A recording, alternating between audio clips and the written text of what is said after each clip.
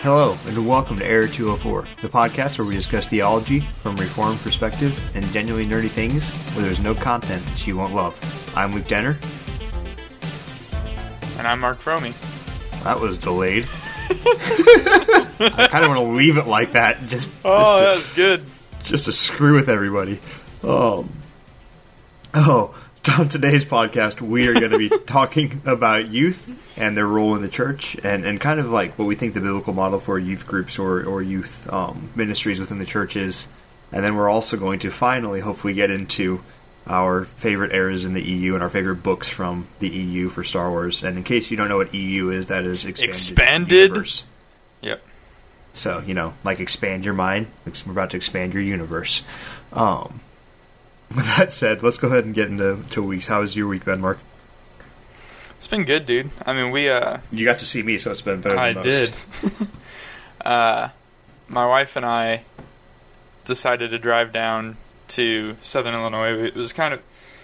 The trip had kind of a twofold primary purpose. One was just that it was going to be the last time Lindsay could really travel before she has the baby, and so like at this point it was even kind of hard. It was a taxing trip for her to make this time, and so as the next couple the weeks go on, as she's in the third trimester now, it's just going to be impossible for her to travel. It's getting close, that Papa far. Bear. Dude, super close. It's crazy. It's so exciting. So we wanted to just go down and visit family and stuff one last time before we had the baby. And the second reason was me. No. That was the first reason. You were like a tertiary reason of, hey, I I'm was going to the get first to see reason. Luke too. Was okay. Me. So, really one of our main motivations for going down there was, and you may have seen stuff about this if you're in the Facebook group, but this past Saturday was my brother's 18th birthday. And so we thought it would be cool to go visit, be there on his 18th birthday. But even more than that, we were able to keep it a secret from him. So everybody knew we were coming down to Southern Illinois, except for my brother. He had no idea. I made a big deal about how I wasn't going to be able to get down there for his birthday and all this stuff. And so I helped you play that up too. You did. Everybody did a good job at not. It was a ton of fun too. Every time it'd come up, we're like, "Oh yeah, Mark, suck it. I'm gonna be with Jake, and you won't be there." And Jake just had no clue. Yeah, he had no idea, and so it was funny because we were playing.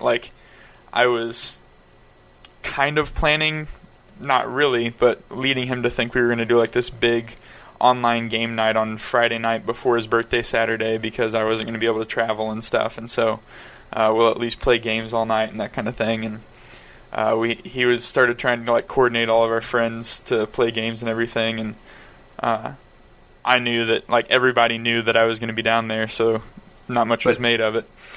Well, everyone was like, "Oh yeah, we'll be there." We were playing along. Yeah, everybody played along with it. I started getting texts on my drive down being like, "Yeah, Jake has no clue that you're coming down there." And so I actually did a Facebook Live video as I got to my parents' house, in the Facebook group where I walked inside and walked in the room where he was sitting there playing games with people. And, oh, man, the look on his face. He had absolutely no clue. It was so awesome. Oh, it was great. Super satisfying. And then it was just fun we got to hang out all weekend and do stuff with family and friends. And I got to see you. And yeah, that was a blast hanging out with you and Jake on Saturday and smoking cigars. First time legally for Jake. Yeah, it was good. It was a lot of fun. So we had to induct him. Oh, yeah. We had to... Even though we almost froze to death doing it. Yeah, that's true. It was cold. Dude, it's warmer up here. It's so weird. Yeah, we're getting back up there. Yeah. So we drove back last night. This is Wednesday we're recording, right? So yep, it's Wednesday now. Yeah, last night we drove back and hit some bad snow on the way back, so it took us a little longer, but it wasn't too bad. And we were happy to be back in our own bed, and I was back at work like normal this week, or today, and all kinds of good stuff like that. So, it was what it was, but we had a blast. It was a good trip. Good to be able to do that, and won't be able to do it again until after next time we make that trip. We're gonna have a baby with us. So awesome. Yeah. So, how about you? How was your week? I mean, it's been amazing. I mean, we haven't recorded since we found out that my wife is pregnant, and so yeah, dude, haven't gotten to talk about that yet. So that's really exciting. Well, I guess we did record, but not. Since I didn't know yet. That was before. No, that was really. Did I know? Maybe I just wasn't saying stuff yet. Anyway. Oh no! You know what? It was. We recorded the day of. The day I found out. Morning, yeah. And you I found out that night. Yep. Yeah, dude. That's super exciting. I'm so pumped for you guys. Yeah, we're excited and you know, little chance to just take and say thank God for keeping them safe. This Monday, my wife was heading into work and hit a patch of ice, and the car spun and hit a street sign, and did a decent number on the car, but thankfully she's okay and the baby was okay, and so that's what matters. Yeah, praise to God for that. So, and kept her safe there. Again, had a great time hanging out with you and Jake. Like, I always love seeing you, but I always love seeing Jake too. Like, I don't get to see him that often either, and I just always have a blast hanging out with him. Yeah, I remember he's a fun guy. I remember like the first time we did it, we all went to Three Kings Pub together, and thinking like not really knowing what to expect because I didn't know Jake that well then, and just really, really enjoying that time spent with him. And since then, I've grown to be where Jake is also a good friend, and so. That was a blast just hanging out with both of you guys on Saturday. Even if we did almost die. I don't know how we didn't get like frostbite or something sitting out there in the cold. But well, you know. It was a ton of fun. But yeah, I had that.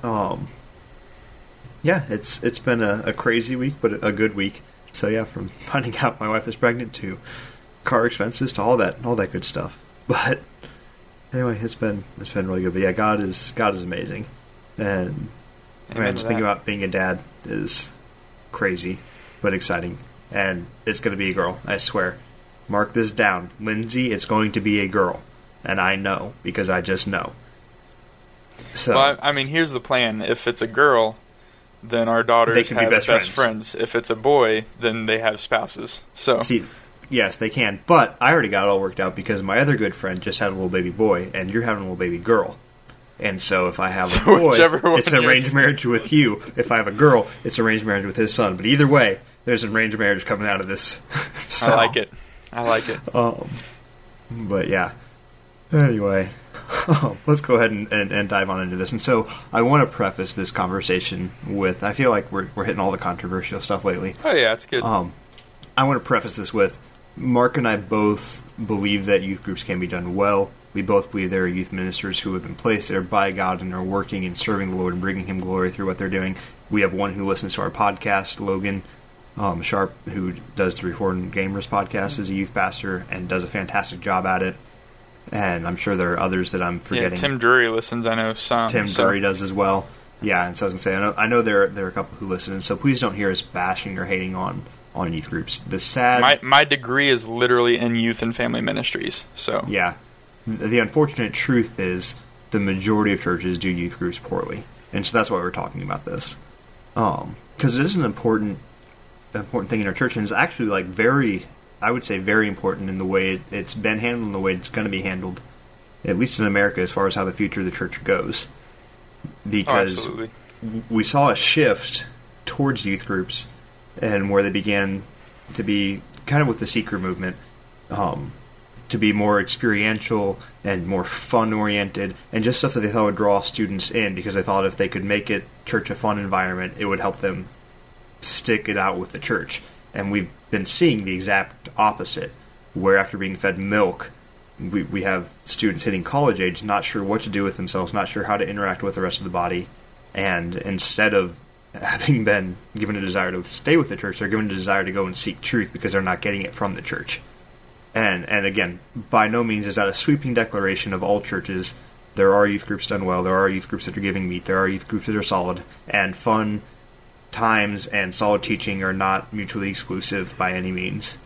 I just want to kind of lead off with that. That's more what we're addressing, is this tendency in the church to make it more about fun than it is about the gospel. So, yeah. I kind of gave my overview of what I think some of the issues are. What would you say, Mark, are the main issues you see with the way youth groups are done within the church right now? And then we can get into addressing those in a minute here.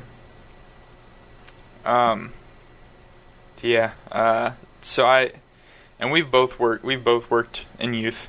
I still do. You're still currently working in youth. Like I said, my degree, the focus of my undergrad was actually youth and family ministries, and so I spent a lot of time exploring that and studying that and reading books and all kinds of good stuff. But I think that what really stands out to me is some of the primary issues where I think that youth groups and youth ministry goes wrong the most often is, one, in the manner in which that youth are separated from the rest of the church.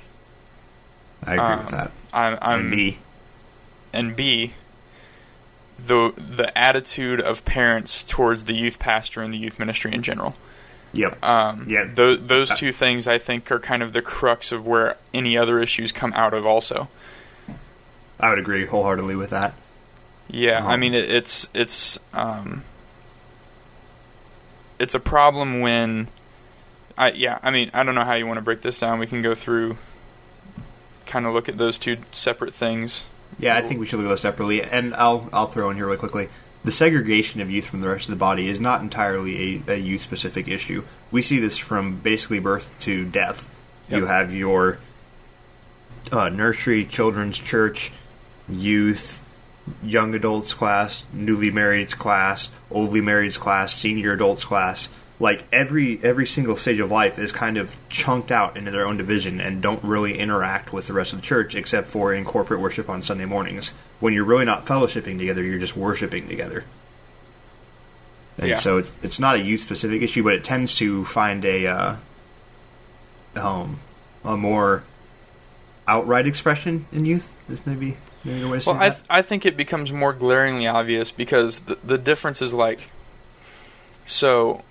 With like nursery, obviously, and I'm not going to turn this into bashing kids or children, like children's ministry or anything either. Like nursery is a great tool for caring for infants and toddlers and things like that. Like, as well as caring for their parents and allowing them to sit in the exactly service without that distraction. And so, but I think that's where the difference is, right? Where you have like the nursery or even children's church to an extent, they serve almost as a way of caring for kids so that parents can worship without distraction. Whereas, which has its own drawbacks at points. Yeah, I was going to say, I have my own thoughts on that as well, but that I think is easier to understand. And then you get into youth where there is a separation really for no reason, because at this point you have people who are essentially adults or about to become adults. Now, and I would argue are adults. Are adults. Our culture doesn't treat them that way, but we as biblically, the church though, they would be considered should adults. Be, yeah. And they're like the youth is and always not by biblical times, but by biblical standards. Anyway, yes. Go ahead. Like we see a lot of, for most churches, there are some exceptions, but most churches, the youth are still a part of regular corporate worship, but they'll have like their own area that they sit, or they're like you use the word segregated, like they're separated even within the worship service. And that's not always true, and I know churches that don't do it that way, and I know even in churches that may have a setup like that, there's students or families who don't follow suit with that. But what the issue with that is you're separating the youth from the rest of the church, and when you do that, the youth doesn't see themselves as the church. They see themselves as the youth in the church, but they are not the church. And the people outside of the youth group, parents, older, like senior adults, everybody else in the church also doesn't see youth as though they are members of the church. They're just the youth. And I think that leads to a lot of problems in a lot of different ways. But I think that kind of separation is kind of at the core of a lot of the issues that we see and the drawbacks to a youth group or youth ministry within the church. Yeah, and not necessarily the idea of one, just the way it plays out. And I would tack on there too. You were talking about how like children's church and nursery are different. I would say they're also different in the fact that there is a certain amount of I would say contextualization you have to make to reach children of that age. And so you're going to be delivering a message in a different way that might be difficult to ask a pastor to do from a pulpit while trying to reach adults as well. Sure. Like he can't be expected to bring everything down to a second grade level. And so I would say there's also some merit in those separations for that purpose, the purpose of being able to teach them where they're at and raise them up as children. But once you hit these teenage years, then we're in territory that really never existed. Like, the term teenager didn't come around until the 1930s, 1940s. The mindset came along in the 1920s, and this idea of a teenager in some different class we're going to put there. Before then, you had a child and you had an adult. There was no teenager. And that seeped into the church with the evolution of the youth group and the evolution of the idea that, okay, we have to take these students and we have to somehow dumb down teaching for them, when the argument we both made on countless occasions is that these kids can be learning algebra and trigonometry and English and all of these things in school. Why can't they be learning theology in church? There is no excuse to not be giving them meat at that point. That's the purpose of teaching theology, is because they don't know it and they need to learn it. We're not expecting them to come in being masters of theology. We're expecting them to come in and be willing to learn. Yeah. And most people think that's too high of an expectation for a teenager, which is very, very sad, because it's not. No, not at all. But yeah, I would say that the separation, as far as younger children down, could be beneficial for that reason. I also think there's plenty of benefits to family worship and having the families together. But that's another debate for another time. Yeah, and I will say that's been the setup of the church that we're attending here in Michigan. And I can't speak to their Bible study and small groups yet, because we're going through we're just starting what is the church, kind of a membership intro class. And so that's kind of a little different setup, so I don't know exactly how they do, how they separate small groups, or if they do any kind of separation in small groups. My guess is that they don't. But in their corporate worship, in the main service, they have a nursery for babies and stuff, but not even everyone uses that. And most families have, anyone that's a toddler or older is in the worship service. And it's awesome to see. I will say that I think that, and again, I'm not saying that you can't have children's church.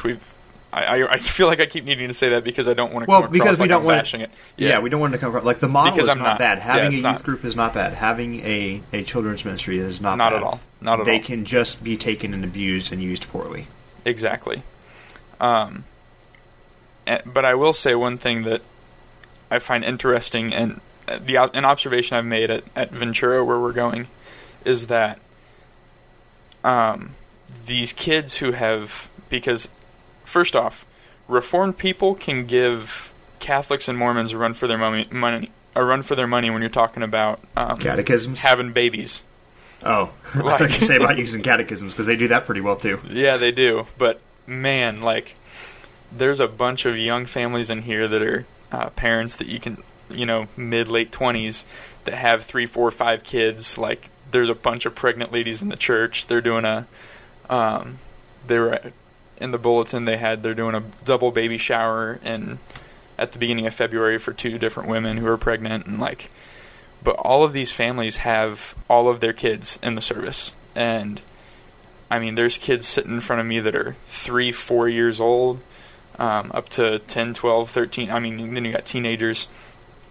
And because they've spent their entire life sitting in the main worship service, because they have parents who are active and attentive to them during the worship service, in the sense that they make sure that they aren't acting up or being loud, these kids behave really, really well.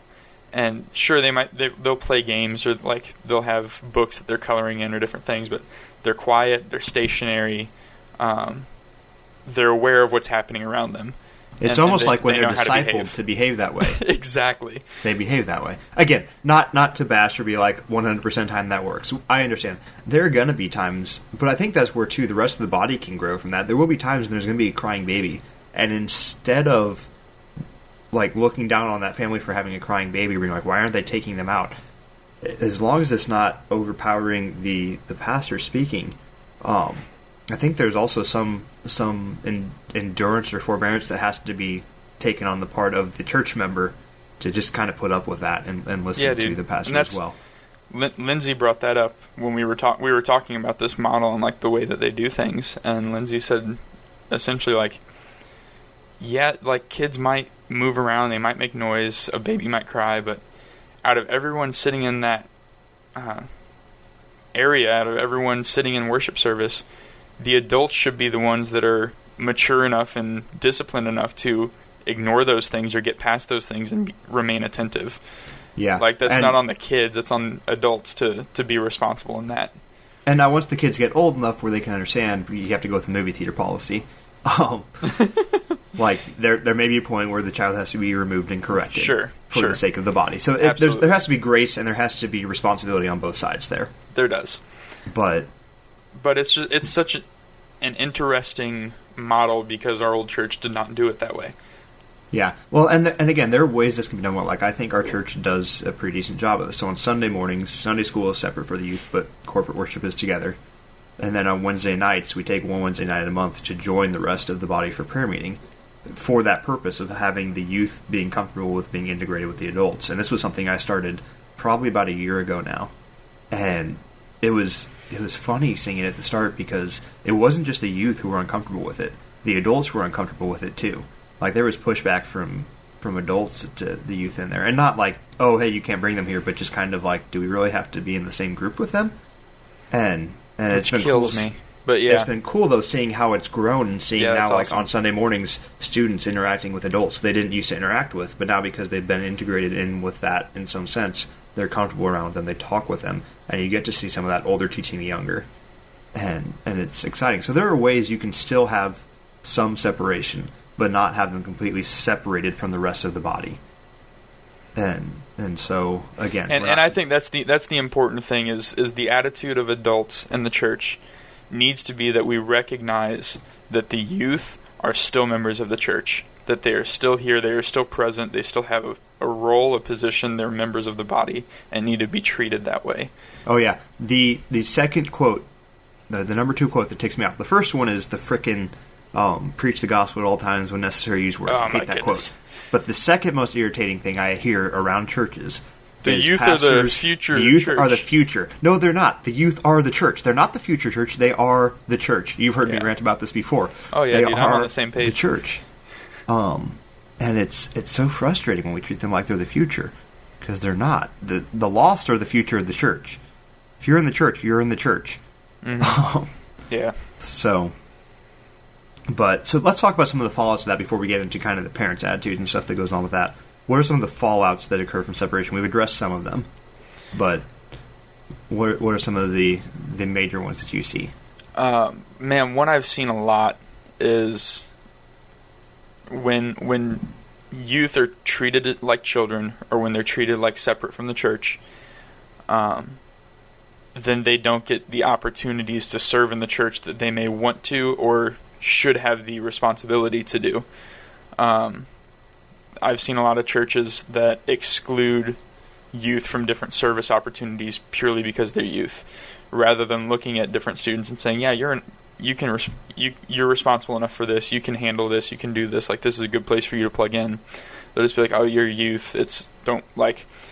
They're almost treated like secondhand volunteers. Like, they're excluded from certain opportunities, and then when they are plugged in, it's like, oh, well, you just do what these other volunteers tell you to say. Like, they're never seen on the same level as other volunteers. Like, again, they're treated like volunteers in training, which makes no sense. Like, it's just the way that it can be handled when it comes to service in the church really bothers me, and I think that's an area that we miss a lot of students who may have a desire to serve and they don't get an opportunity to, and we're missing the mark as the church when we don't allow students to be a part of the church, to serve in different areas.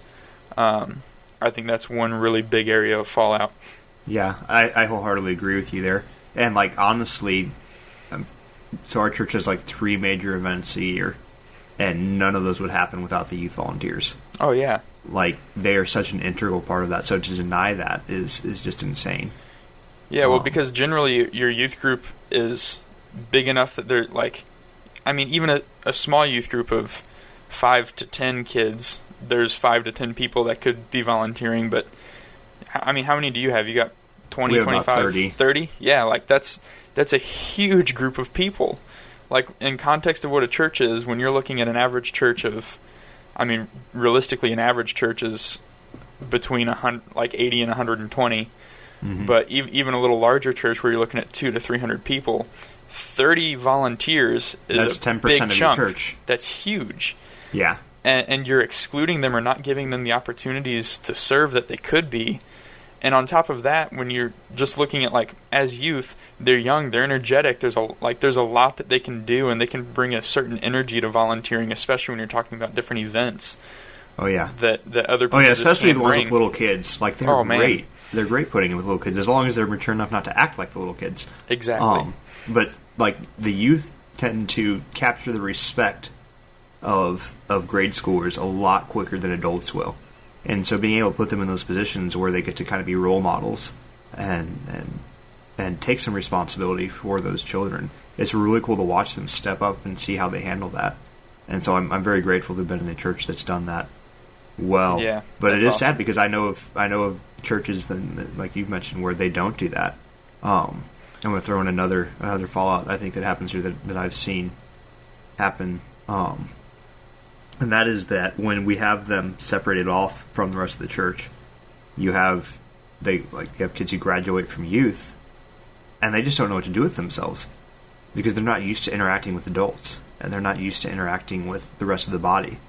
And so they can't go to youth anymore, but they don't know how to interact with the adults, and so they find themselves like in this weird kind of limbo.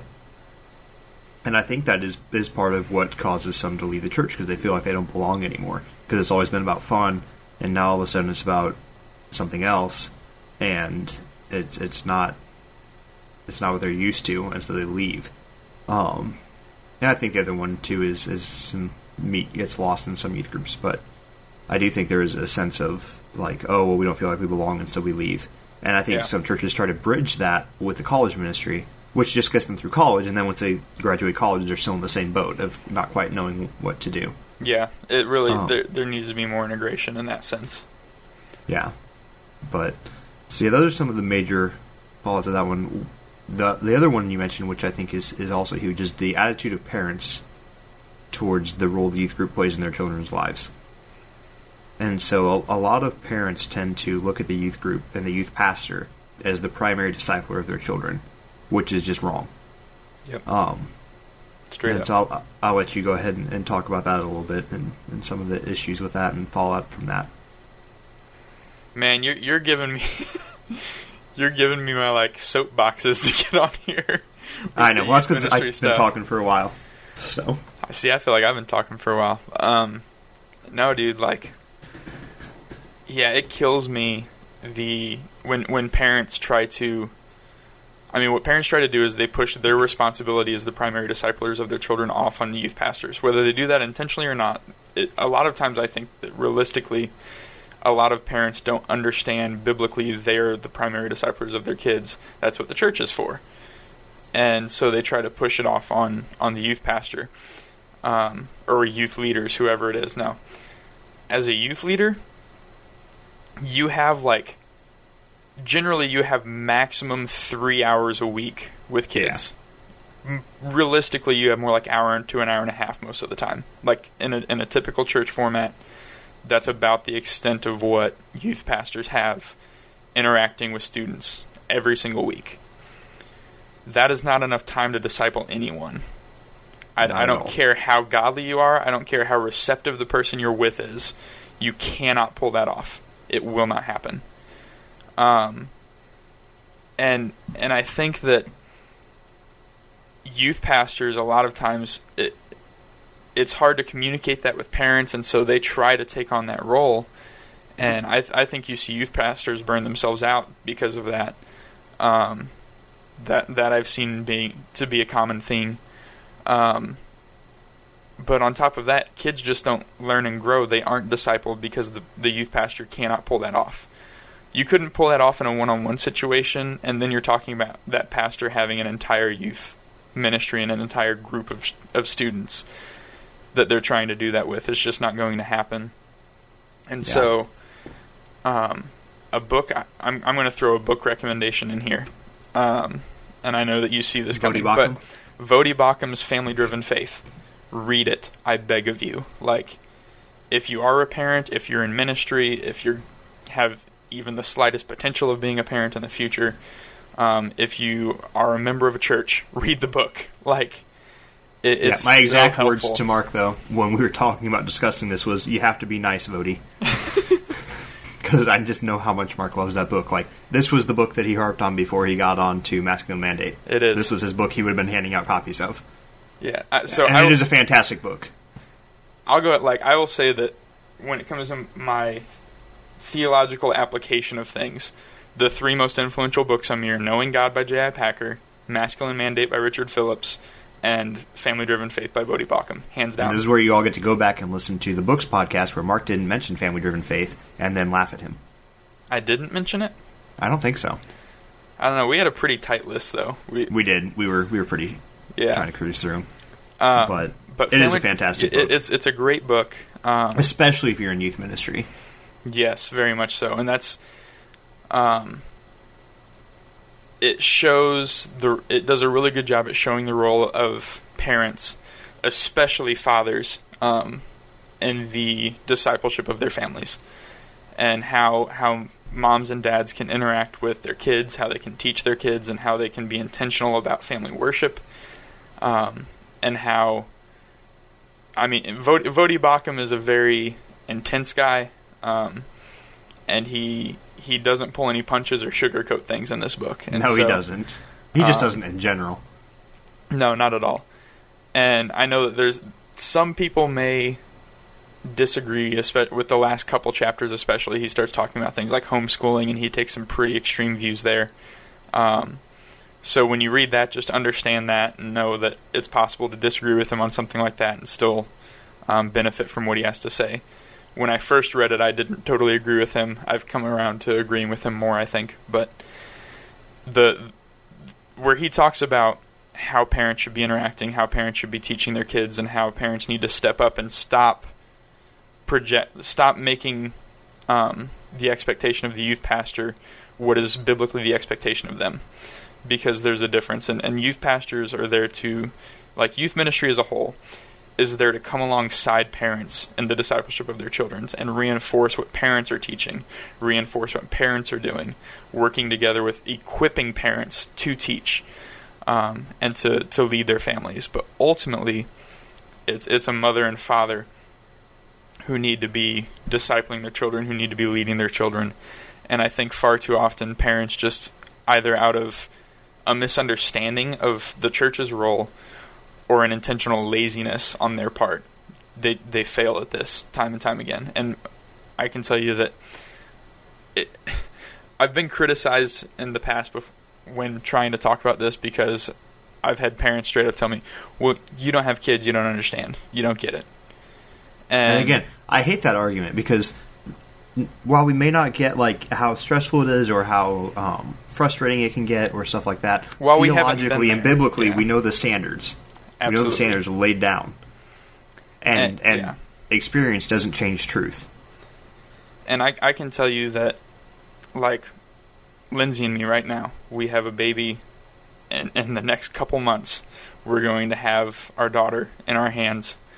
And we've already talked through these things, and we have plans to be intentional in discipling our daughter and raising her, and we'll be going through probably Spurgeon's catechism that he wrote with our daughter, and we're intentional now, just the two of us, to do family worship, because as kids come and as life gets more busy, we want to have that habit so that we can continue doing that with our children, because it's that important. There's little more that's important.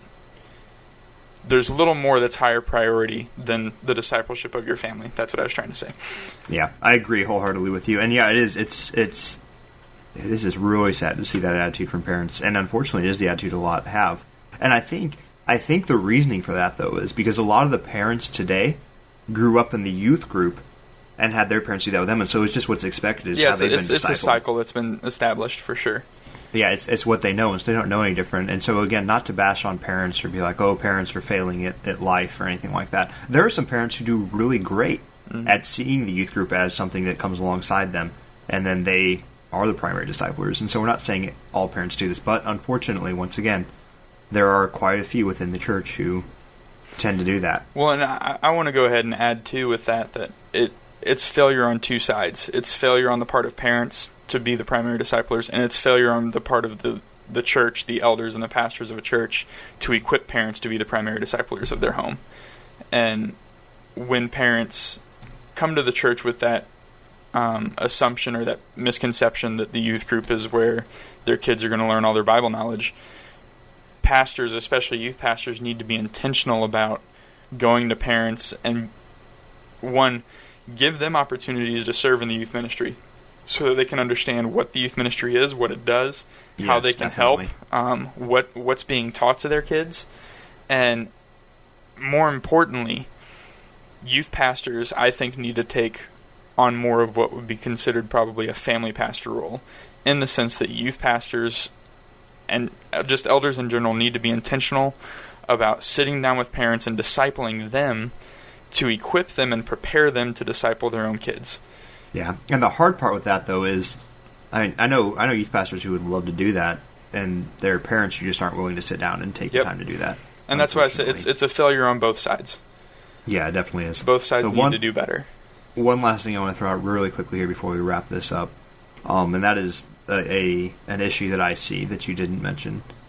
And it's actually kind of twofold, but I'll try to get through it quickly here just so we have time to talk about the EU stuff. And that is something that I mentioned early on, that there's not meat being taught. A lot of youth groups tend to sacrifice truth for flash and theology for entertainment. And so they care more about getting numbers through the door and keeping them coming in than they do about actually teaching something sound. And that's just the church in general. That's not relegated strictly to youth groups. But we do see it happen or condoned more in youth groups. It's like, oh, they're kids, they want to have fun. We need to make it exciting for them. We need to make it fun for them. And that's not what church is about. I mean, by all means, have fun. By all means, do things that you enjoy, that let you have a good time fellowshipping together. But don't do it without purpose. Don't do it just for the sake of having fun. If you're doing it to build relationships and you're intentionally preaching the gospel as you're doing it and you're coming together, that's great. But if you're like, oh, hey, we're just going to have fun because it would be fun and we want something for our youth to do, otherwise they're going to complain that they didn't have events, that's a serious issue. If we're just having events for the sake of events and doing fun things for the sake of fun things. And then on the flip side of that, I think the reasoning for that is because there's not a whole lot of vetting that goes on for youth pastors. It's kind of like, oh, this guy's willing, let's stick him in there. And so a lot of churches tend to just put in whoever's willing to disciple their youth because it doesn't seem as important. I mean, there's all sorts of jokes that run around about how, like, oh, one day they'll get promoted to a real pastor because the youth pastor is not a real pastor. They are. They are in charge of teaching and preaching God's words and held to the same standards that the senior pastor is. And so it's not a position that should be taken lightly. But unfortunately, there's just a lot of very unqualified guys who are leading. And not because they're like, oh, hey, this is easy and I can do it. Although I do think there are some who do that, unfortunately. But I think they're guys who have great hearts, who see a need, and so they step up, but then unfortunately just are not qualified or trained or equipped to lead well. And so it can lead to a lot of very poor theology being taught, a lot of that flash instead of truth. A lot of those things, I think, come out of that. And so while there are great men of God who are in the role of youth pastor, again, we've already mentioned a couple who do a great job, and there are many out there. There, unfortunately, are just as many who, while their heart's in the right place, they just aren't equipped for the position. Like, I remember sitting with a bunch of youth pastors once and hearing the vast majority of them, because we'd been going through some training ourselves, and the vast majority of them were going, why do we need this? Why are we talking about all this theology? I don't care about this. We just need our kids to praise Jesus. And it's like, no, you're missing it. If we teach them who he is, if we have solid theology being poured into them, they're going to praise him for who he is. Back to the Shai Linne quote. which I think is my favorite quote of all time right now. Theology should lead to doxology, but God is concerned with both. He's concerned that we know him accurately, and that knowledge of him leads to adoration and worship and praise. And so there's just a lot of guys who are under-equipped, unfortunately, in this position. And I think that's what tends to give it a bad name. And again, not trying to bash those guys or say, oh, they shouldn't be doing this. I think that's a fallout on the part of the church in failing to equip them properly before they put them in that position. So, but that's, again, another discussion for another day, because I think that seminaries exist because the church is failing in equipping its members with theology. Yeah. So, but... Yeah. Youth ministry has its purpose, but it definitely, in the same way that a church cannot be driven by events, a youth group cannot be driven by events. There has to be more. There has to be something stronger at the center. And we should honestly be holding our youth groups to the same standards that we would hold the church to. Any other member of the church, yeah. Because it is the church. They are the church. Yep. So there's our thoughts on youth groups. If you guys have thoughts about that, especially those of you who are involved in that youth ministry or family ministry, feel free to post about it in the group or message us about it and talk about it. Like, by no means do we think we're experts on the topic. We just both worked in it and spent a lot of time hammering out our theology and our application of ministry on these things. And so we thought it might be worthwhile to discuss. But without further ado, let's go ahead and get into Star Wars, our favorite.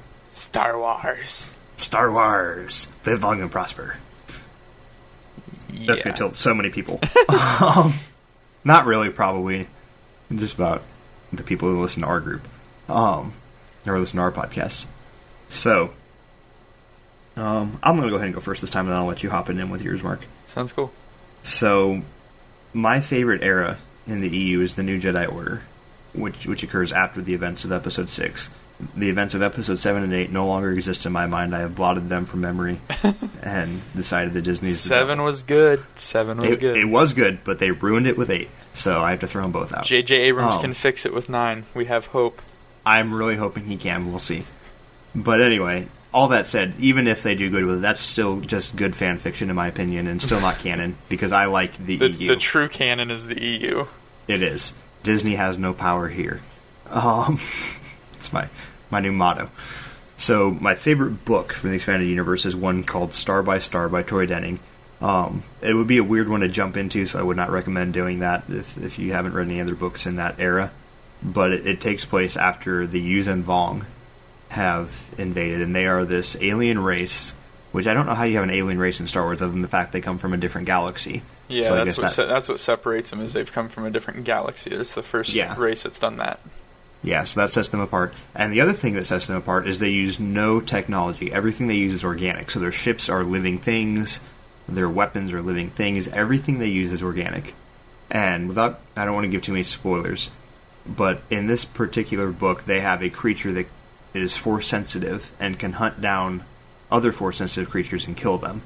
And so they're using that to track down the Jedi and kill them. And a squad of Jedi go into infiltrate that, basically the place they're holding them, and try and kill them off to save the Jedi Order. And so it's just a really great book. There's some sacrifice that goes on that just rips your heart out. Makes a certain Jedi in particular who does die in this book look really, really awesome. And no, it's not Luke Skywalker. But it's just a fantastic book. It's a fantastic era. It's really cool seeing how creative like the writers got with the way they use not technology, but with the way all of their biological stuff works. And then some of the counters that the New Republic had to come up with for that, because they were just completely caught off guard and completely outmatched. Like, they were able to just nuke worlds, basically. And so not in a Death Star, like, explode the world type thing, but they would send stuff down to wipe out all technology and all people and replace it with their own organic material. And so it's just a really cool time in the universe. There's a lot of really cool stuff that happens. The struggle between the Vong and the Jedi Order in particular is really cool to see. And so that is probably my favorite era and my favorite book within the EU. My second favorite time within the EU, though, is yours, and I'm going to let you go ahead and jump into that. Yeah, so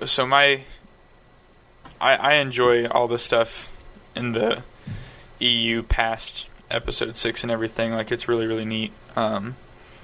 There's a lot of really good books there and a lot of cool story arcs that happen there. My favorite era, by far, is the Old Republic, though, which is everything that happens before Episode 1, The Phantom Menace. It's all the stuff leading up to that. And so, I mean, and I say it's all the stuff leading up to that. You kind of have... it's way before most of that, though. Yeah, the parts you like. There's two eras that kind of overlap. The second one is technically called the Rise of the Empire era, and my personal favorite story arc crosses those eras. It's actually kind of the entrance to... It's what starts the Rise of the Empire, essentially, but my favorite book series is on Darth Bane. If you were in the Facebook group and paying attention to the whole back and forth between whatever you want to call it, the Force Wars that was happening, and when Bane got beat out by whoever it was, I don't even remember who beat him, I was super upset. Oh, it was Mace Windu. That's who it was. It was Mace. Yeah, which, dead honest, Mace shouldn't have won. I voted for Mace just to tick you off. But yeah, I know, you jerk. Yeah, that's what I'm here for. Yeah, he was the Sith who created the rule of 2, so he's the one who established that there would only ever be one master and one apprentice, and like the whole progression, like him becoming a Sith and then kind of his philosophical growth as he's being trained, coming to the understanding that because at this point the Sith have an entire order just like the Jedi, there's hundreds of them, and he kind of comes to the realization that as long as the Sith are battling for like their primary source or their primary goal is power, there will never be peace within the Sith Order. They'll constantly be turning on each other and stabbing each other in the back and trying to beat each other out or kill each other, which was constantly happening. And he kind of realized there's too many. The Sith cannot function this way. And so he actually lets... There's Path of Destruction is kind of the first book that introduces him. My favorite is The Rule of 2, which is the second book. There's a trilogy for Darth Bane. The Rule of 2 is where he essentially tricks and lets the Sith Order destroy themselves so that he is the only one left. And he goes and he finds himself an apprentice and he starts training her, and he becomes this massive, awesome Sith. And just they go into hiding. So like in the Phantom Menace, when you find out that like the Jedi think the Sith are destroyed, and so when Darth Maul reveals himself, it's a big deal. They haven't realized that the Sith existed since Darth Bane.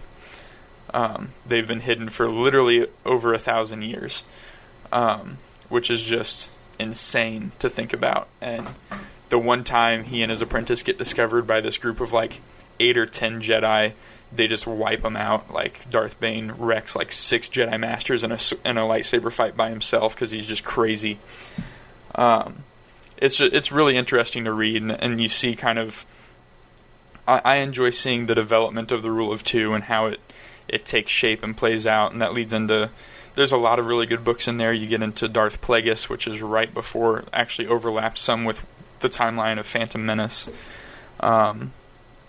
He's really interesting to read about. That's part of the Rise of the Empire era stuff, and there's some other good books scattered throughout there. One I recommended recently was Fatal Alliance. Is a crazy good book. It builds around a Mandalorian bounty hunter and some other stuff that goes on. It gets pretty intense. I'm not going to get into just describing a bunch of books, but there's just a lot of really cool things that happen in this area. You have the Mandalorian Wars happen. You have the Jedi-Sith Civil War going down.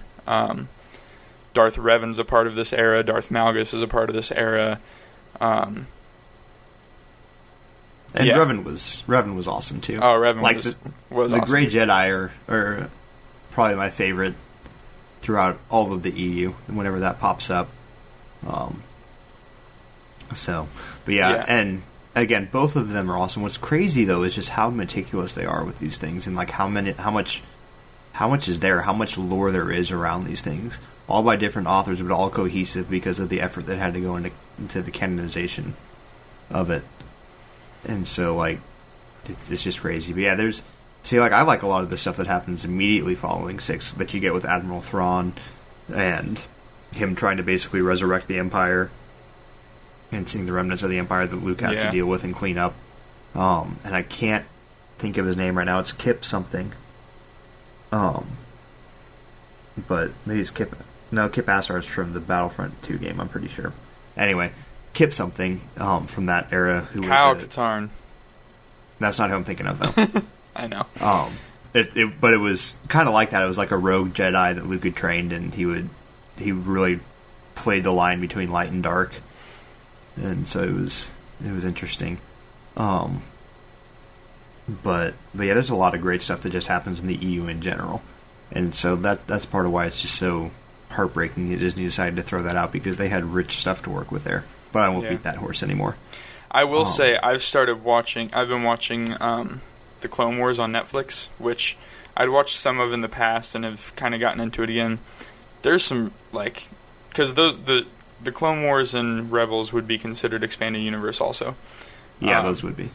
Which, even though Attack of the Clones is one of the worst Star Wars movies, the Clone Wars era is really cool. Really, really cool. And the show's awesome. Like, I highly recommend watching the show. It's short, it's entertaining. It does still have Jar Jar, unfortunately, but Jar Jar is better than Rose. Yeah, very true.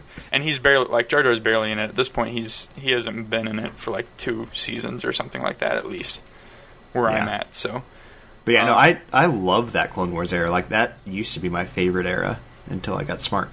But like, there was a lot of cool stuff that went down there. I love the way they handle, like, Plo Koon and Kit Fisto in the Clone Wars TV series. Like, they show them as awesome as they truly are, which is really cool. Yeah. So, I also like how Kit Fisto goes from this super weird, buggy alien thing in Attack of the Clones to, like, the super awesome Jamaican ninja in the Clone Wars movies. Yeah. He's a beast. Kit Fisto is one of my favorite Jedi Masters. He's awesome. Mine too. He's really cool. Kit Fisto and Plo Koon, they should have survived. They're both amazing. They should have. But, I mean, to be honest, a lot of them should have. But that's okay. Yeah. So, they didn't see it coming. They were blinded by their own power. They'd become the Sith. No. Oh my. What an interesting change. No, not really. But, yeah, that's still, I think, one of the saddest sequences in any of the Star Wars movies, is when Order 66 gets executed. Yeah. And you just see all these Jedi Masters getting gunned down. Like, that is one thing they did well in that movie. Revenge of the Sith is a great... Like, I still contend that that's a great movie. Yeah. It's just some of the script was not on par. But that's okay. Or at least some of the delivery. I don't think you can blame that all on delivery, though. No, like, if you're not with me, you're my enemy. I don't know how you deliver that well. So... Yeah. But, anyway. Hey, we appreciate you guys listening to us. If you have a favorite era in the Star Wars universe, hit us up on the Facebook group at Error 204 Podcast. Follow us on Twitter at Error 204 Podcast, or shoot us an email at error204podcast@gmail.com. We'd love to hear with you guys, interact with you guys. Appreciate feedback from you guys. If you like the show, make sure you drop us a rate on iTunes. Recommend us to your friends. We're currently working to see if we can get submitted to Spotify, so we'll keep you posted on that and how that goes. But just another avenue. Yep, we appreciate you guys listening, appreciate your support and your feedback, and we will catch you all next week. Bye! Bye!